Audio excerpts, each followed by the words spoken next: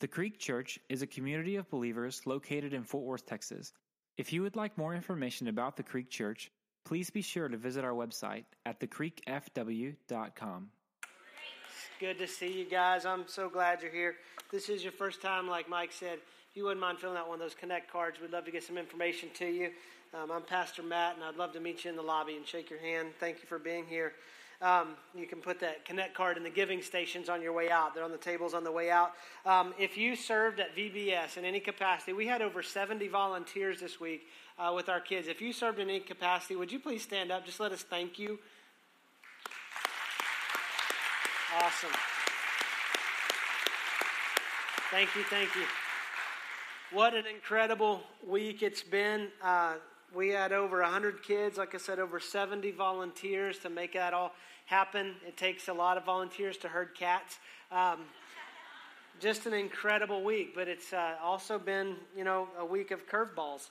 And one of those curveballs was the first night Pastor Tammy was stepping off the platform right before worship started, missed the last step, fell, rolled her ankle, and so we drug her behind the curtain.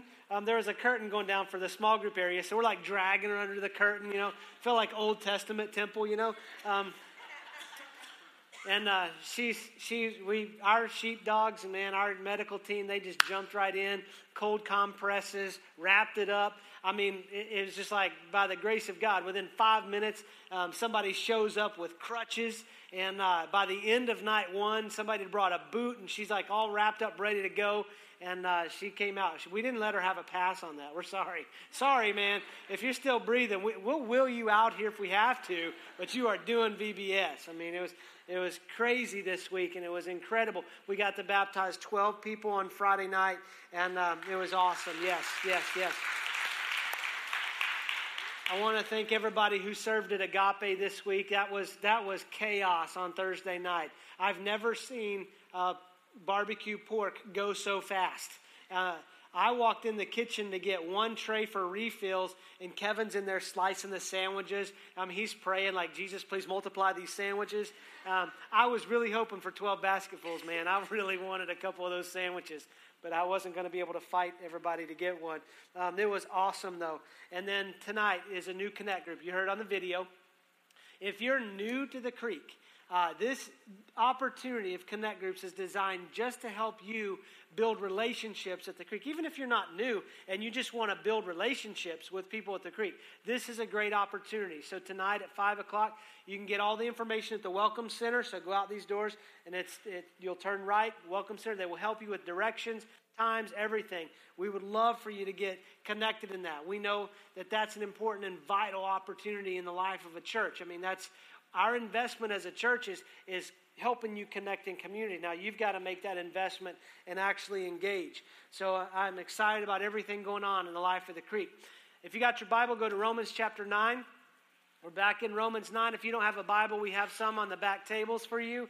If you don't own one, write your name in it. That's our gift to you, and we want you to have that. If you've got a smartphone, you can find us on an app called YouVersion, and we put our fill-ins and note sheets on that. So when you download the free app, you go to the Live tab, put in the Creek Church or our zip code, and then it'll pull up with all the churches, and then you just click on the Creek. And Romans 9. But God has a perfect plan. I said that there's been several curveballs this week with, Tammy falling off the platform and just different things happening this week. It's just been one of those weeks where a lot of curveballs comes at you. And our elder Mike was up here and got to speak, and you've heard his voice. I mean, he just has a soothing, calming voice. I will never forget early on in the Creek's history, we're having a meeting, and I'm just like, I'm at one of those times, and I'm just sitting with our elders and going, man, I just feel like God's just throwing curveball after curveball.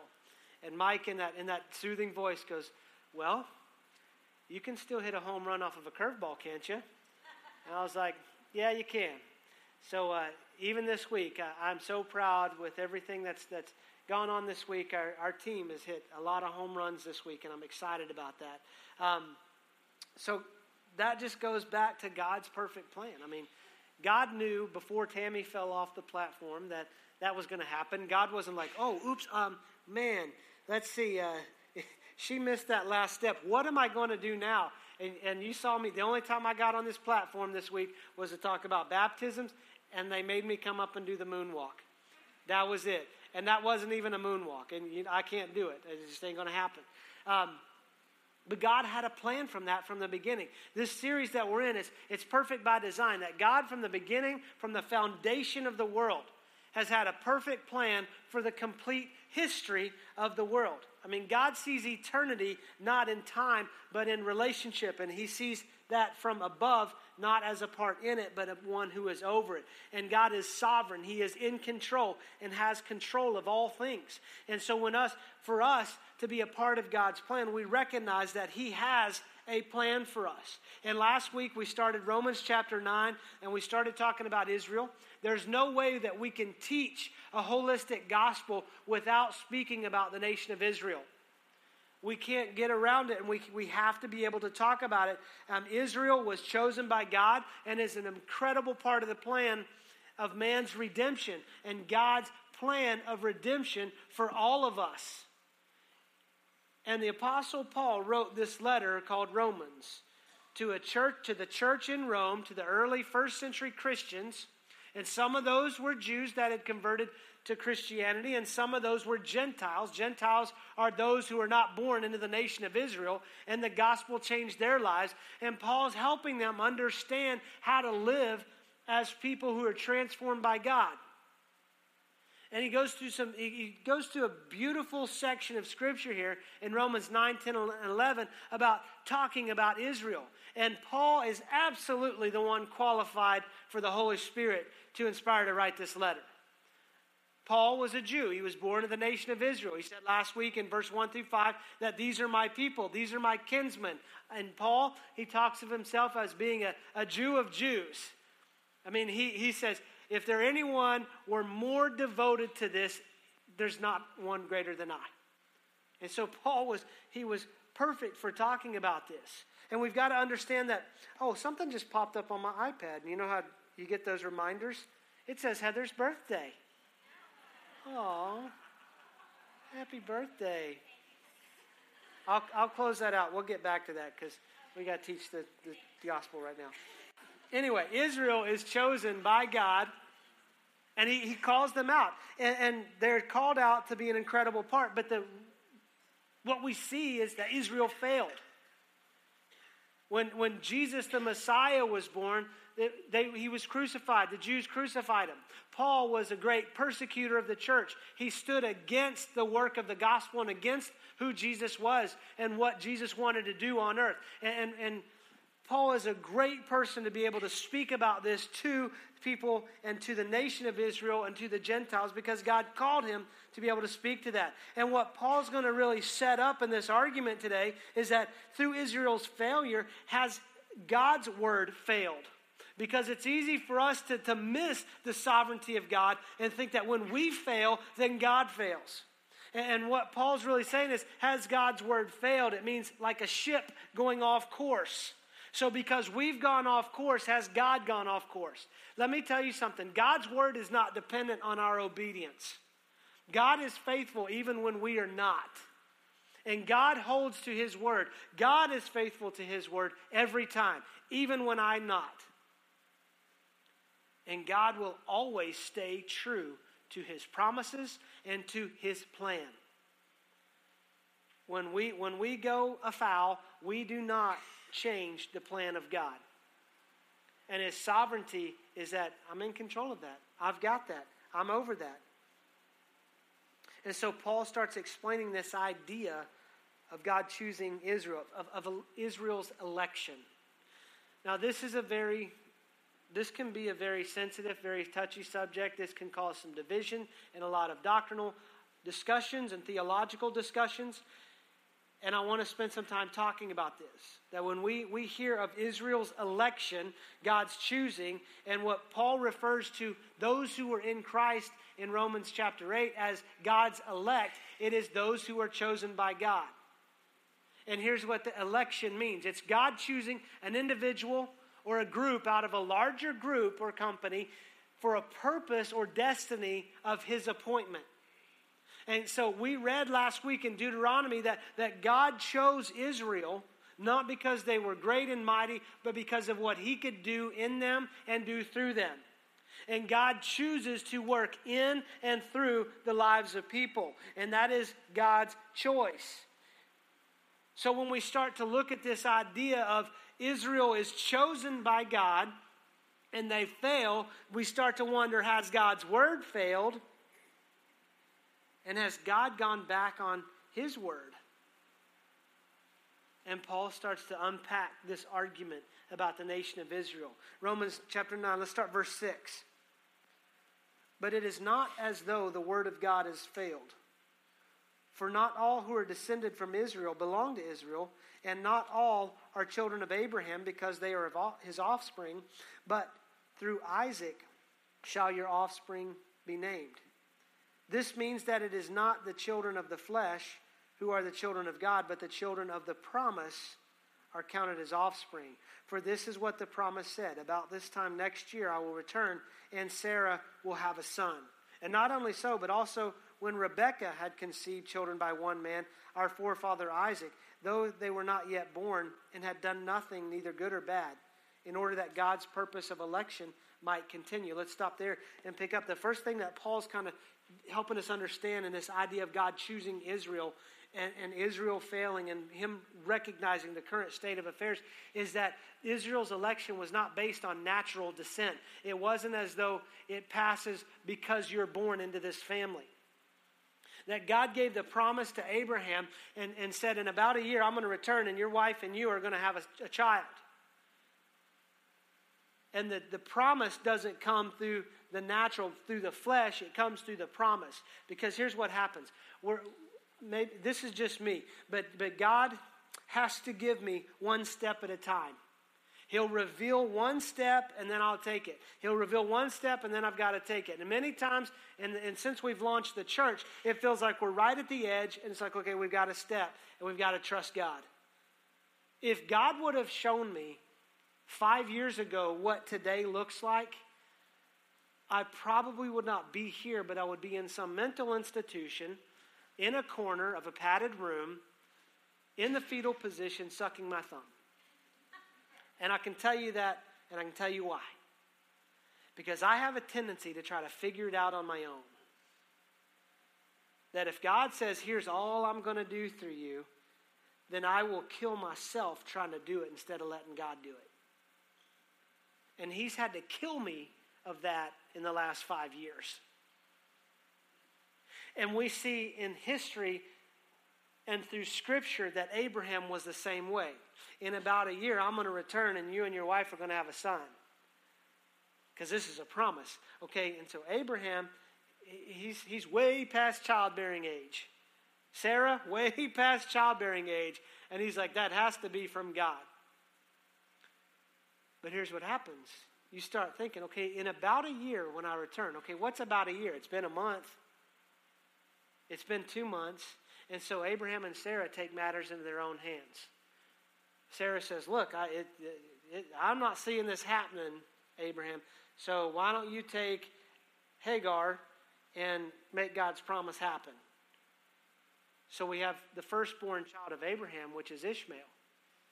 And God says that's not who the promise comes through. The promise comes through Isaac, the one born under the promise between Abraham and Sarah. And see, the tendency and the way it's lined up when you read Scripture, the firstborn is the one who gets the blessing, and the firstborn is the one who gets the honor. And that's not the way you see God working here. That God chose the promise instead of the flesh. And so we're not born into this because of our parents or because we had a praying grandmother or we grew up around faith. We have to be born into it under the promise, not by the flesh.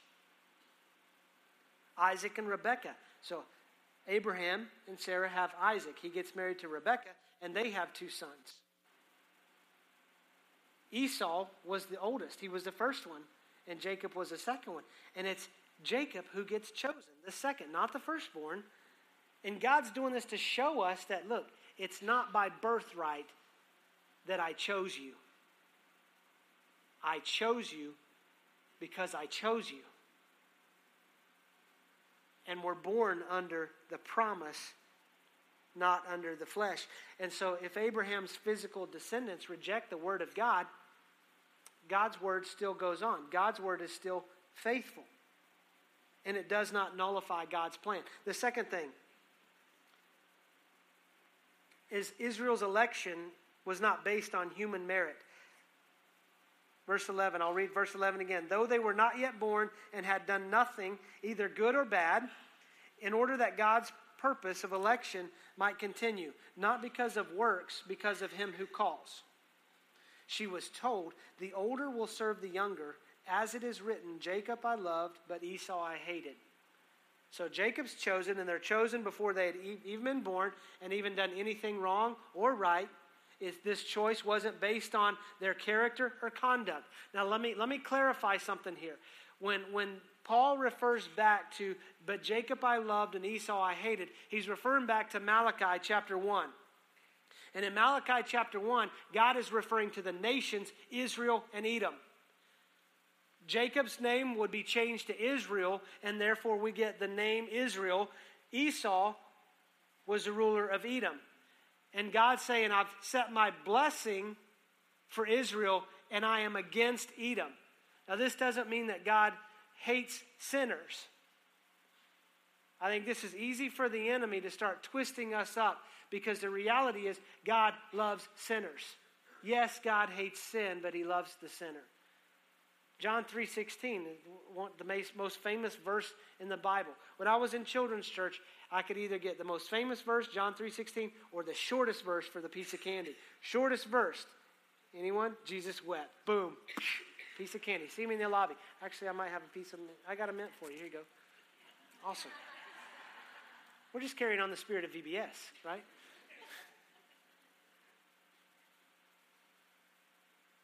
God loves the sinner. Paul teaches us that even while we were yet sinners, Christ died for us. So we start to look at this idea. It's not based on what we do. It's all based on what God has done and God's choice. And God made a choice for us to be included in this kingdom. God made a choice. Jesus made a choice to leave the throne of heaven, to be the lamb slain before the foundation of the world, because that was God's redemptive plan for us. And through the cross and through the empty tomb, through the resurrection, we have power, not based on what we have done, but only on the grace of God, his mercy and his compassion. And it does not depend. God doesn't choose us based on what we have done or what we can do for his kingdom. He chooses us because he has a purpose and a plan for every one of our lives. And what Paul starts to really unpack here is that God's mercy and compassion are extended according to God's will, not man's will. Our will is broken. Let me read this. Verse 14. What shall we say then? Is there injustice on God's part? By no means. For he says to Moses, I will have mercy on whom I have mercy, and I will have compassion on whom I have compassion. So then it depends not on human will or exertion, but on God who has mercy. For the scripture says to Pharaoh, for this very purpose I have raised you up, that I might show my power in you, and that my name might be proclaimed in all the earth. So then he has mercy on whomever he wills, and he hardens whomever he wills. So God's mercy and compassion are extended based on God's plan, not ours. Here's what we have to understand. We are born with a will. We are born broken. We are born sinful. To get brutally honest, we are born into death row. And it takes God's compassion and his mercy to save us from the sentence of death. And we start to think, well, this is injustice on God's part. That people are just born into death. They're born on a trajectory for death. They're born at enmity with the things of the flesh and the spirit. It's what Paul just spent so much time in Romans 8 unpacking for us, that there is a war between us, between the flesh and the spirit, and he calls us to walk in the spirit. Because our will is contrary to the Spirit unless we have been transformed, unless we have been reborn, unless we have been regenerated, unless God's mercy and compassion has changed us and transformed us and renewed our mind and restored us into a relationship with Him, then we have no ability to submit to the will of God, regardless of what choices we think. And we think, God, that's just unjust for you. If God determined everything based on justice, none of us would be saved. Every one of us deserve condemnation. And so when we start to look at God's idea of election, of His choosing, and you look at His sovereignty, it's always a matter of grace. That God extends this grace. I mean, God is holy and He must punish sin, but He desires to save the sinner.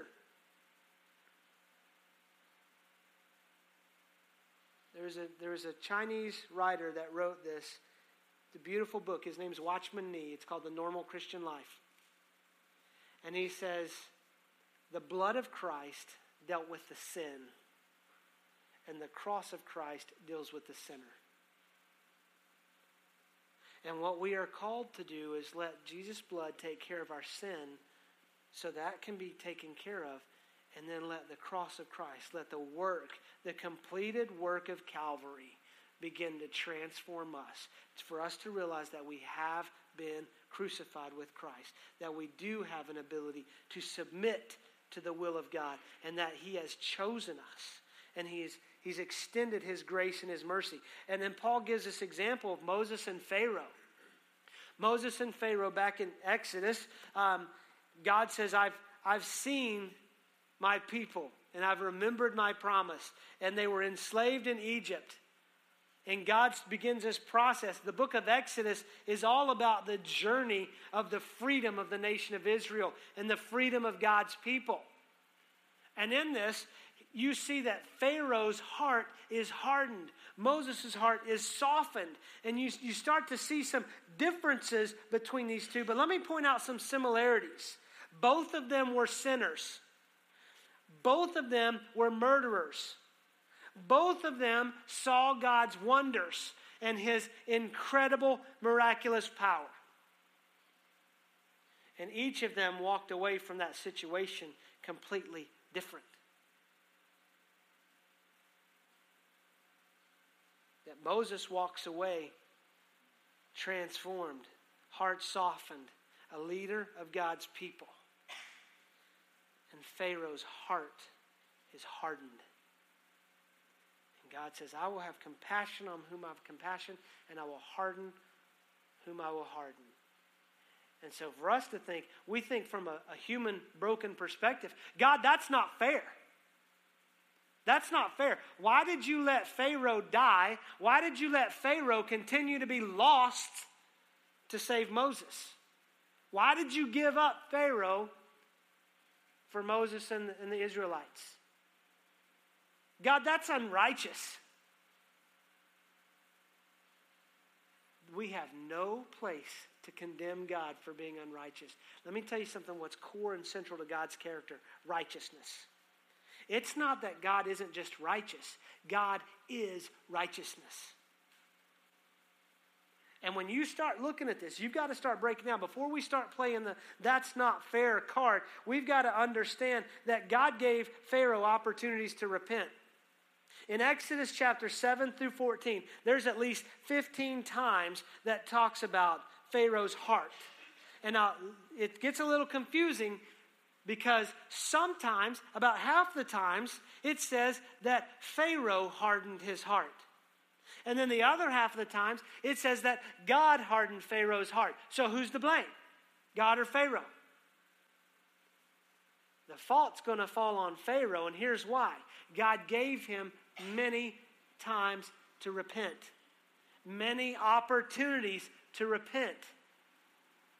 And Pharaoh hardened his heart. You're like, well, how can that be? How can that be that Moses saw the same miraculous things that Pharaoh would have seen, and yet they walk away so different? the same sunlight that melts the ice is going to harden the clay. And we can be exposed to the things of God, and it's either going to melt our heart and draw us closer into the heart of God, or it's going to harden us and we want nothing to do with it. And what it typically comes down to is whether or not we get our way. If we agree or we like God's choices, then we're in.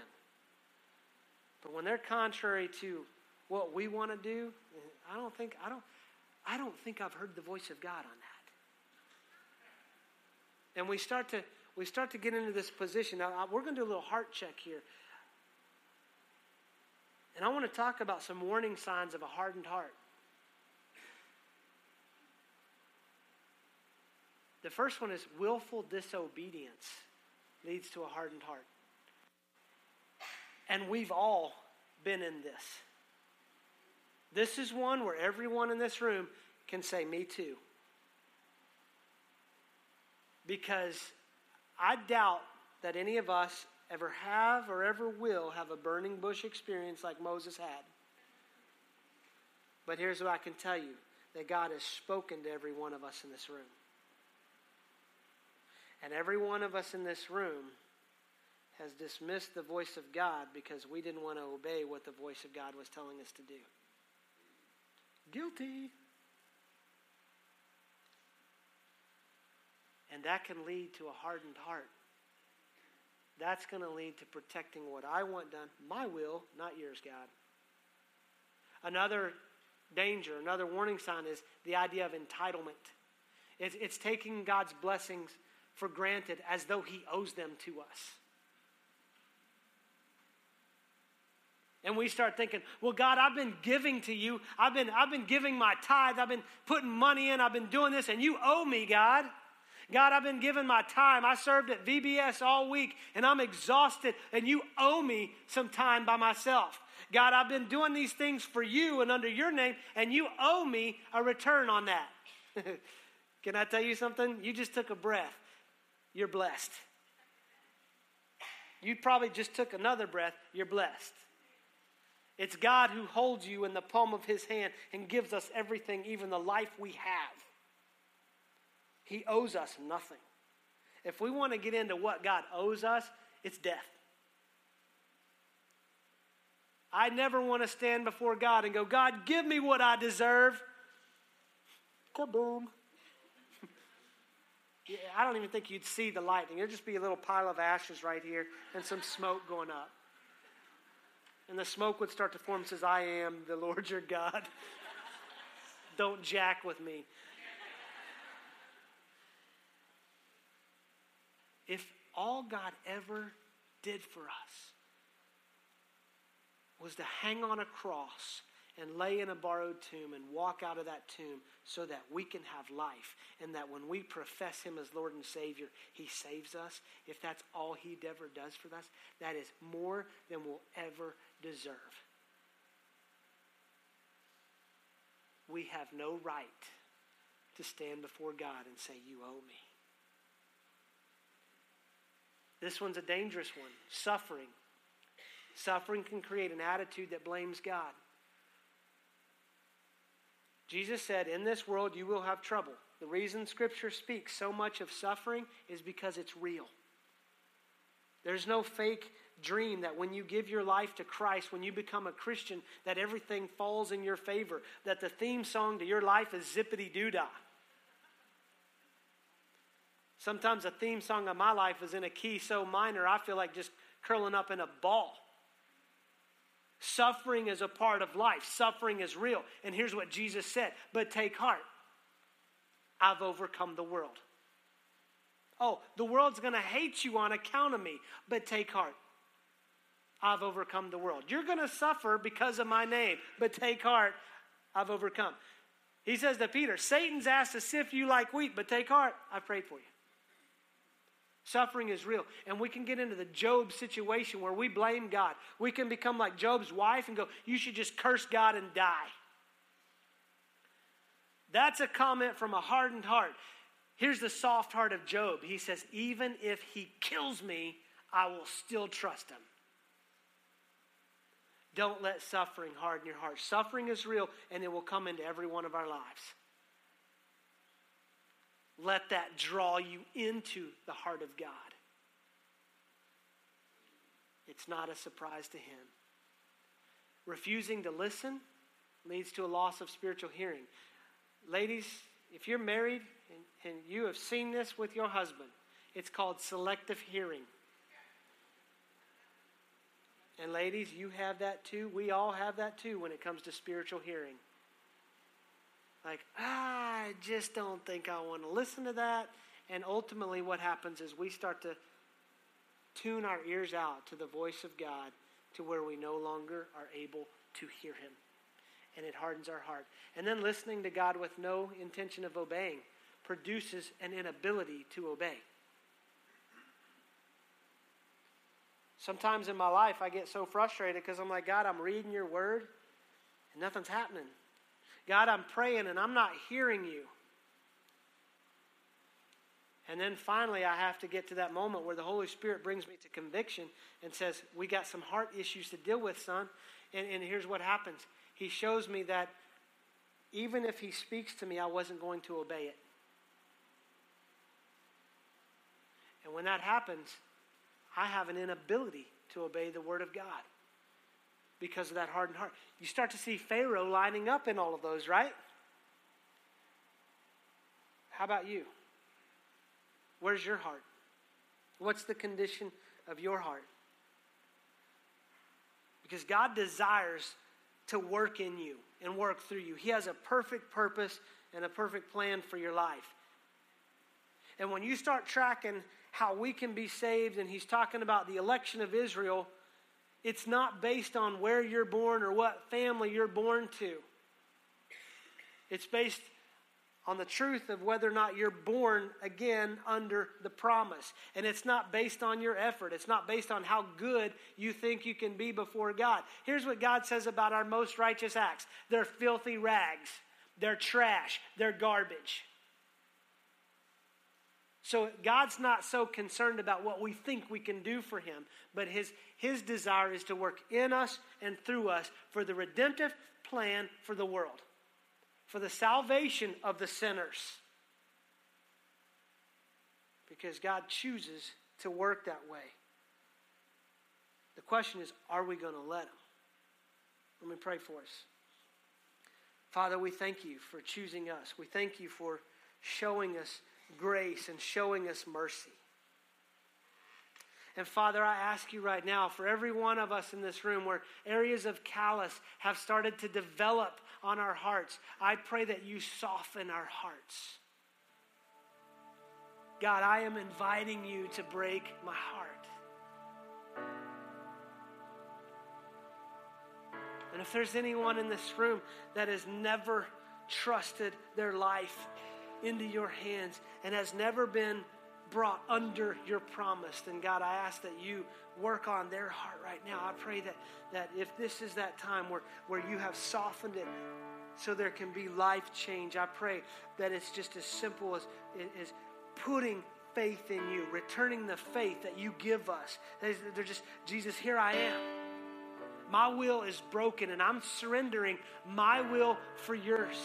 God, I'm giving you my sin and asking you to forgive that so that I can receive your mercy and your compassion and your grace, and I can receive your promise in my life. God, I'm at the end of me, and I want a new start in you. God, I pray that just as there were kids this week that gave their life to Christ, that put their faith and their trust in you, I pray for moms and dads and men and women in this room today to take hold of the life that is truly life, that only comes through Jesus as our Savior. That only comes when we say, I got nothing to give you, God, but I ask that you use me. Here I am. Jesus, we love you and we thank you for your salvation power and your resurrection power. pray all this in the mighty name of Jesus. Amen. Thank you for listening to the Creek Church podcast. If you would like more information about us, please visit our website at thecreekfw.com. Thank you.